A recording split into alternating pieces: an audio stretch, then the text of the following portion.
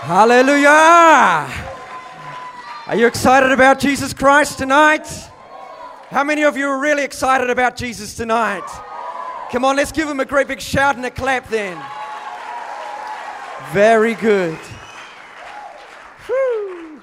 Wow. How many of you got your Bibles here tonight? Yeah, pull your Bibles out. I want you to turn to your neighbor. Turn and have a look at your neighbor. Smile at them. Are you smiling at your neighbor?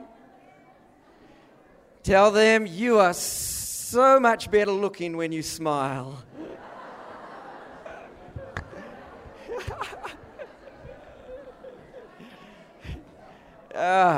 Awesome. All right. Are you ready for the Word of God tonight? Yeah. You guys are much better looking when you smile. You know that, don't you? We've got to learn how to, Pastor Mike's been teaching us how to relate and connect. One of the keys to relating and connecting with others is you smile. It makes a big difference. Now, I had a revelation this morning, okay? And have you got your pen with you? Yeah, okay. So hopefully you've got some paper also, because we're going to have to move fast, because I don't know if I'm going to get through everything that I've got to speak tonight. But I want you to write today's date on the top of your page. The 26th of the 10th. Now, if you don't get a revelation from that, okay, you need a revelation, because I wrote that down this morning and I thought, oh my word, the year is nearly gone. Do you know? Do you know? There's only 60 days to Christmas. Oh, 60 days to Christmas. Now that better strike fear into the heart of every parent. Yeah, 60 days to Christmas. And I thought, when I wrote that date down, I thought, oh my word, have I done everything that I wanted to do this year? All the stuff that I started this year with making New Year's resolutions and things that I'd hoped for and planned for this year, have I done them? And I thought, oh my word, I've only got 60 days to Christmas to do all those things that I haven't done yet. That is a short time frame. How many of the rest of you think, oh my word, I've got some things that I need to do before the end of the year? Yeah? All right. Okay, so it's good to think about the things that you want to do and that you need to do, but even better for you to think about what God wants you to do. How many of you know that God has some things that He wants you to do? You know that? Turn in your Bible to Acts chapter 22. Acts chapter 22, and we're going to start in verse 10. And I loved hearing the testimonies this morning of the guys who had been out there and just sharing and praying for people and witnessing to people, and tonight just how God is in the business of touching people's lives. Isn't that awesome? Our God is in the business of touching people's lives. And right here in Acts chapter 22, we read the story of how the Apostle Paul was sharing his testimony with a bunch of angry people who wanted to literally to tear him limb from limb. They wanted to rip him apart. You imagine there's some bit of pressure on there, right? And in sharing your testimony in front of such a crowd. But in the midst of him sharing his testimony, he says some really significant things that I want to draw your attention to tonight. So I'm going to read to you from verse 10, and I'm going to read right down to the end of verse 16. So are you ready? Have you got your Bible open? Mm-hmm. All right, here we go. And I said, what shall I do, Lord? And the Lord said to me, rise and go into Damascus, and there you will be told all that is appointed, everyone say appointed for you to do. And since I could not see because of the brightness of the light, I was led by the hand by those who were with me and came into Damascus. This is Paul's encounter with the Lord Jesus that led him into salvation. And it says, and one Ananias, a devout man according to the law, well spoken of by all the Jews who lived there, came to me, standing by me, said, Brother Saul, receive your sight. And in that very hour I received my sight and saw him. And he said, the God of your fathers has appointed, everyone say appointed. The God of our fathers has appointed you to know his will, to see the righteous one, and to hear the voice from his mouth. For you will be a witness for him of everyone, of what you have seen and what you have heard. Everyone say, seen and heard. Yeah, now, there's some things out of here that I want to draw to your attention.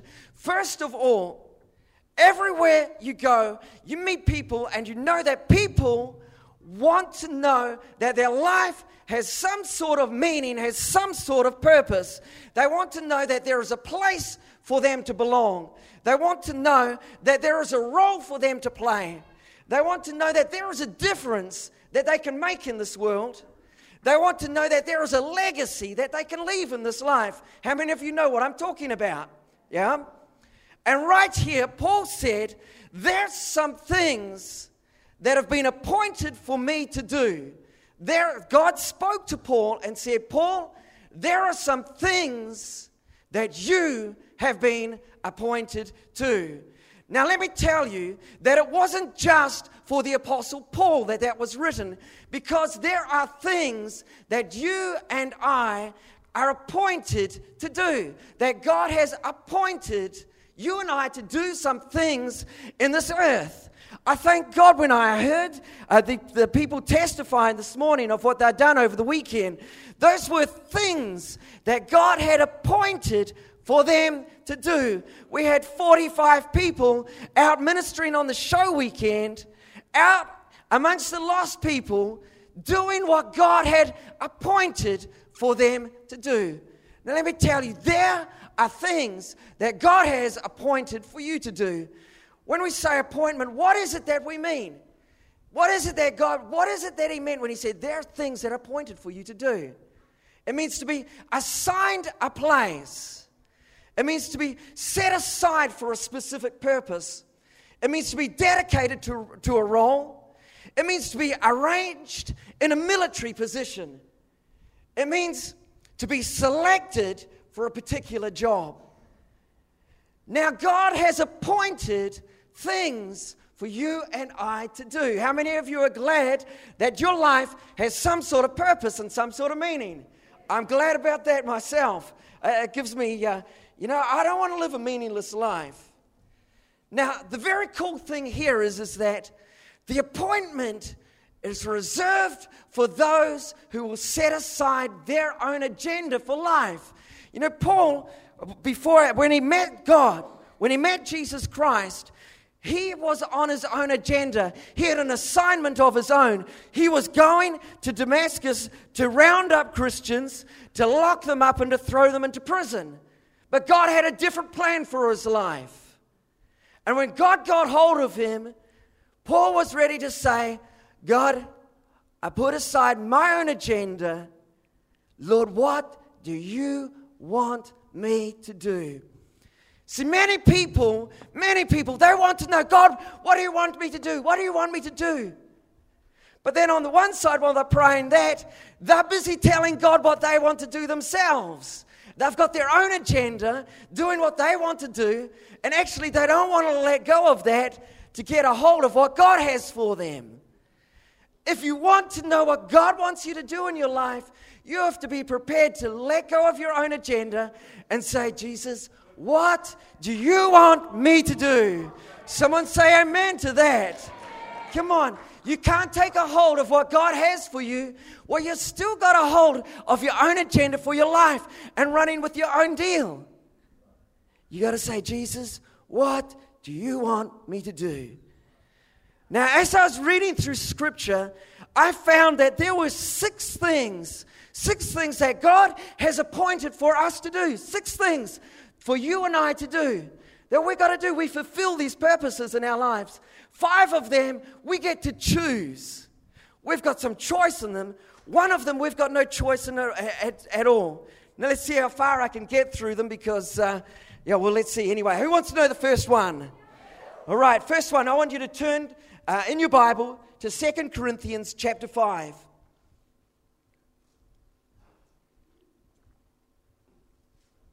Second Corinthians chapter 5, and starting in verse 17. Have you found it yet? Yeah, you've got it there? All right.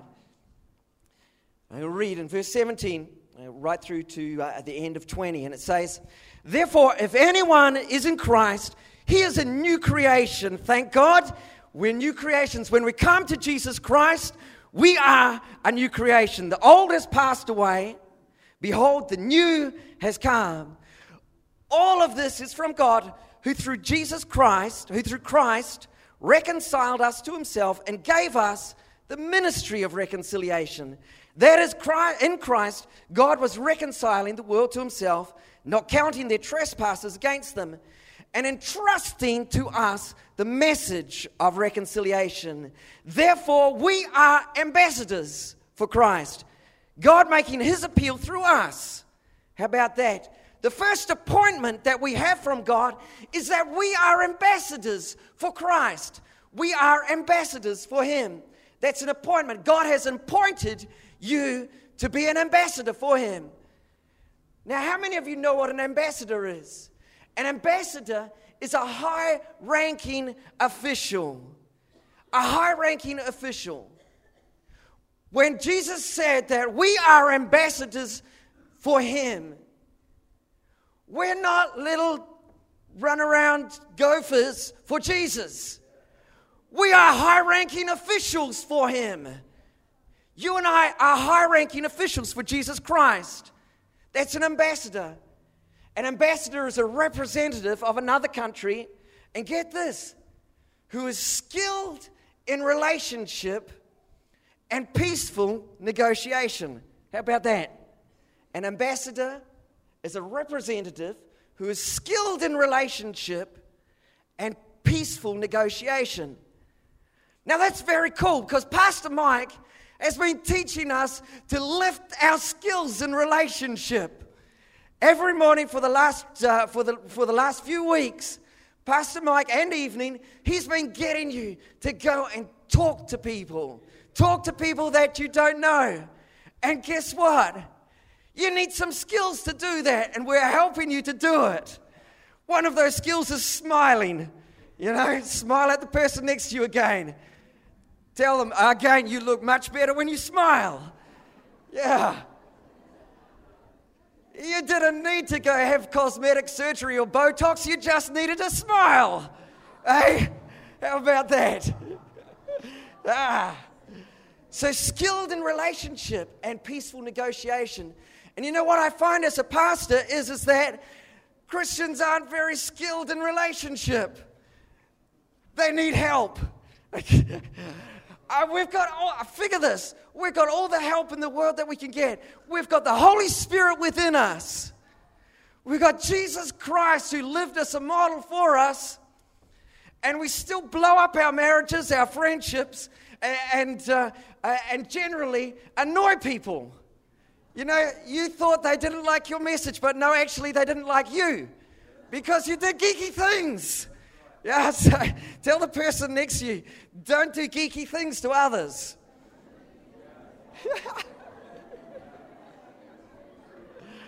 Oh, my word. Am I preaching too tough on you tonight? Eh? Yeah. You know, tell the person next to you, Pastor Doug still loves you. All right. You see, God has got a message for us. He's got a message for us that he wants to give the world. And he's entrusted with us the message of reconciliation. Isn't that incredible? Why would he do it? I don't know. Figure. But I guess he believes more in us than we even do in ourselves. I mean, would you trust yourself with the greatest message of the world? Well, I don't know if I'd trust me with it. But God says, I've given it to you. You know why he's given it to you? Because he's also given you the resources that you need to fulfill the mission. He's given you the resources that you need. See, God has got a message that He wants you to speak to the world. It's a message of reconciliation. What's reconciliation? Well, from my terms, reconciliation is an accounting term. It means to balance out or to bring into balance. It means to make even.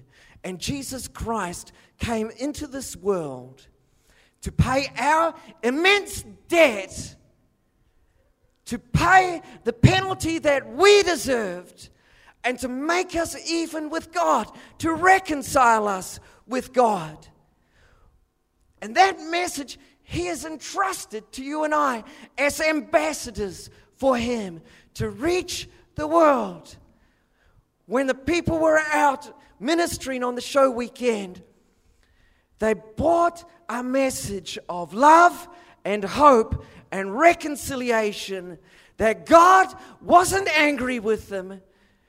God wasn't an angry person wanting to beat them up, but to reveal the very love of God and touch them with His Spirit. And as you heard them testify, you heard that message come through and people's lives were touched. How many of you were at church this morning? That's good. How many of you weren't at church this morning? Okay, I tell you, if you weren't at church this morning, you missed an enormous message of reconciliation as Pastors Mike and Joy shared their hearts this morning. I tell you, that was one of the greatest messages of reconciliation I've ever heard. I tell you, I'm sure it'll be on the internet, but you need to hear that. And there wasn't many dry eyes there this morning. And I'm glad they left the lights off for a fair while. Yeah? We're all glad. But that was a message of reconciliation, of how God has reconciled the world to Himself through Jesus Christ. And we are His ambassadors. We need to be skilled at relationship. We need to be skilled at making peace with the world. Peaceful negotiation. Some people think that it is their right and their wrong in this world to just annoy the daylights out of every non-Christian around them. They think it's their God-given ministry. Let me tell you, that is not a ministry. That is not a ministry. That is a ministry that you did not receive from Jesus Christ. I believe that's a demonic ministry because it disqualifies you from the ministry of reconciliation, the genuine message that Jesus Christ has given to us. And let me tell you, it's a message of what we have seen and what we have heard. Many people are happy to just know know God from the Bible, from the written word. And it's good to know God from His word. It's good to know about Him. It's good to know the word of God. But right here in that scripture that Paul was talking about, that God had appointed him to be a witness, it was a witness of what he had seen and what he had heard. We are to be witnesses of what Jesus Christ has done in our lives. Not something from the way distant past, not something that God has done in other people's lives, but what you have seen personally of what Jesus Christ has done. That's an incredible thing, because that means that each one of us, every one of us, can expect to see God to move in our lives, to experience Him to move in our lives.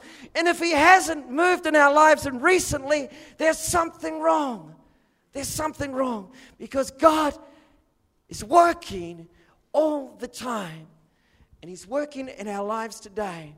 So we are to be witnesses of what we've seen, not just what we have heard about, but of what Jesus Christ has done in your life. And we need to be continually stretching out and finding, Jesus Christ, what are you doing in my life right now? What are you doing? Jesus, speak. God, change something. God, pray bold prayers. Do bold things. Go step out and step out into a ministry situation like that. Get involved with the prophetic evangelism team. Do something like that so it puts you on the edge. Go on a mission trip. So it puts you on the edge to see what God is doing right now. How many of you know that you've got to experience the reality of Jesus Christ? You've got to experience Him. Yeah? You know that? It's got to be current. All right, so we are to be ambassadors of His message. I had 6 things that I was going to tell you about, but I don't think I'm going to get through about 2 of them, but that's all right, eh? Yeah. So let's have a look. First thing we're meant to be, we're appointed to be ambassadors for Him. The second thing we're appointed to do, turn in your Bible to John chapter 15 and verse 16.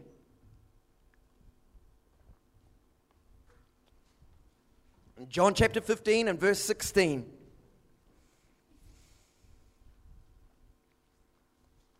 Have you found it? All right. It says here, Jesus talks to His disciples.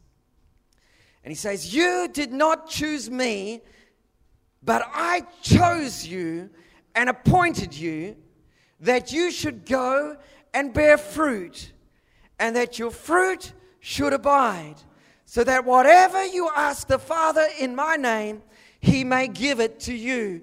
God has appointed us that we would be fruit producers. Tell the person next to you, you're appointed to produce fruit. You're appointed to produce fruit. Now, I spent 3 years studying. I spent 4 years studying at university, but 3 of those years I spent studying fruit production, would you believe? So I know some things about fruit production. Let me tell you some lessons on fruit production. This is 101 fruit production. First of all, fruit is growing. It doesn't appear immediately. It doesn't just happen. It takes time. Fruit is growing in your life. I'll tell you another thing about fruit. Some fruit I really like. Some fruit is okay. And some fruit is just flat out bad. All right? We are appointed to produce fruit. We're fruit producers. Now, I kind of like apples. Apples I like. Some fruit I like, apples. Mangoes I really like. Who likes mangoes? Oh, yeah. I like mangoes. Richard and Amanda, when they were in the Philippines, they lived on mangoes. More mangoes. I love mangoes. There's some fruit I love. Some fruit is sour, like lemons. It needs a lot of sugar. And some fruit is just flat out bad. Absolutely bad. How many of you have done some things as kids that you're ashamed of now and wish you hadn't? Okay? Someone block my children's ears, okay? So I remember as a kid, I wasn't a Christian when I was a kid, so this doesn't give you any right to do these things, okay, guys? I didn't receive Jesus Christ until I was 20. Okay, but as a high school student, we drove on the bus all the way from the country into town, and I sat with one of my friends, and he was bad. Okay, he was a bad dude, not me. I was a good boy. Okay, and just so happened that one season, as we were sitting on the bus together, we noticed a tree as we were coming into town, and this tree had the most beautiful looking fruit I'd ever seen. Amazing. And every day as we were going in and out of town, my friend and I would look at that fruit tree and say, "I've never seen anything like that. What is it? It looks really beautiful." They were orange things. And then it became a lust. We hatched a plan. The fruit looked good. We wanted to eat the fruit. So one day, on our PE run out around town, my friend and I took a shortcut across the block. Children, don't try this at home, okay? We took a shortcut. We quickly found the place. We jumped the fence. We grabbed some of that beautiful orange fruit and we ran down the street flat out, thinking that we had scored the treasure. Okay, so we got somewhere quiet where no one was around, and we busted open that fruit, and we stuffed it into our greedy little mouths. And oh my word, it was bad. It was slap your grandmother bad. It was very bad. It sucked the moisture out of my mouth. How many of you have heard of astringent persimmons? Okay. Well, I didn't know about astringent persimmons then. I did soon then, at that point, discover that some fruit, no matter how good it looks, it is bad, bad, bad. I don't know how you can eat that stuff. Some fruit is just flat out bad. There's another fruit in Singapore that we smell it. It's called durian. And some people like durian, but durian smells like the sewers. It stinks.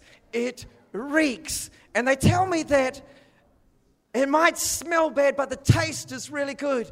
Well, I believed them one day and regretted it for a whole week afterwards. It was bad because I ate it. I couldn't get the taste out of my throat. I couldn't get the taste out of my mouth no matter how many times I brushed my teeth. And worse than that, I couldn't scrub the smell of it off my fingers. It was bad. Some fruit is good. Some fruit needs a lot of sugar. And some fruit is just flat out bad. Let me ask you tonight, what sort of fruit are you producing? If you were a tree, what sort of fruit will you produce? Are you producing mangoes?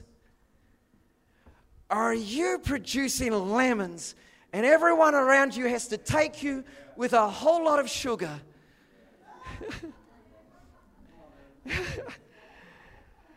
Are you a tree that is just producing flat out bad durian, bad astringent persimmon, bad fruit? You see, the people around you will know what sort of fruit you're producing. What sort of fruit are you producing? Get honest with yourself. If you're really honest, ask the person next to you, what sort of fruit do you think I'm producing?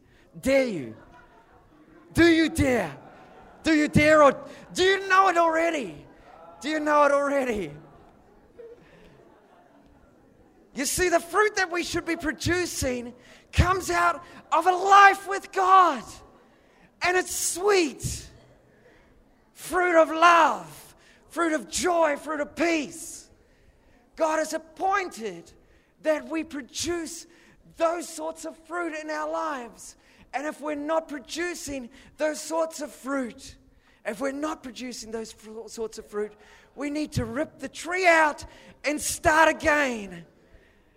There's no cure for it because a durian plant will only produce durian fruit. A astringent persimmon tree will only produce astringent, nasty fruit. A lemon tree will only produce sour fruit that needs a lot of sugar. You don't want the people around you to need to carry a bowl of sugar to deal with you. We want to be producing good fruit. Tell the person next to you, be a producer of good fruit. Be a producer of good fruit. I've told you only two things that we're appointed to do. I'll tell you one last one. Because actually there's 6 of them that we're appointed to do, that God has appointed for us. And I haven't even touched on some of the exciting ones. Maybe some other time I'll get to do that. But, I want you to turn in Hebrews chapter 9 and verse 27. Can I have the band, please? Hebrews chapter 9 and verse 27. See, we are appointed to be his ambassadors. We are appointed by him to bring the message of reconciliation to a lost world. We are appointed to bear fruit. We are also appointed. We're appointed to stand before God at the end of our lives. Hebrews 9 and verse 27. And this is kind of this is a sobering one, guys. In Hebrews 9 and verse 27, it says, just as it is appointed for man to die once, and after that comes the judgment. It is appointed for man to die once, and after that comes the judgment. There's no second chances at life, guys. There's no second chances. As much as people would like to tell you that life is a never-ending cycle, there is no dress rehearsal. This is the real thing. And it is appointed for man, each one of us, to stand before God at the end of our lives. It's the real thing. Now, the awesome thing is that for those who have received Jesus Christ, for those who have turned from their sin and trusted Jesus for their salvation, those who have received the message of reconciliation, it's not something that we need to fear. It's something that we can be excited about, because for us, it's a judgment of reward. We don't need to fear. We stand before God with our sins forgiven, and we stand before him to receive the reward of fulfilling what God has appointed for us to do. It's a reward.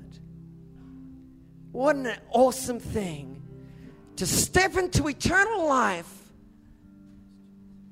and to receive the reward of our labor here on this earth, knowing that we don't have to be held account for our sins. They were paid for. But for those who never humbled themselves, who never turned from their sin, who never trusted him, who never said, Lord, what do you want me to do? Who would let go of their own agenda. There is an eternal judgment. And the Bible says that those people who have not received Jesus Christ into their lives, there's only one place for them. The place is called hell.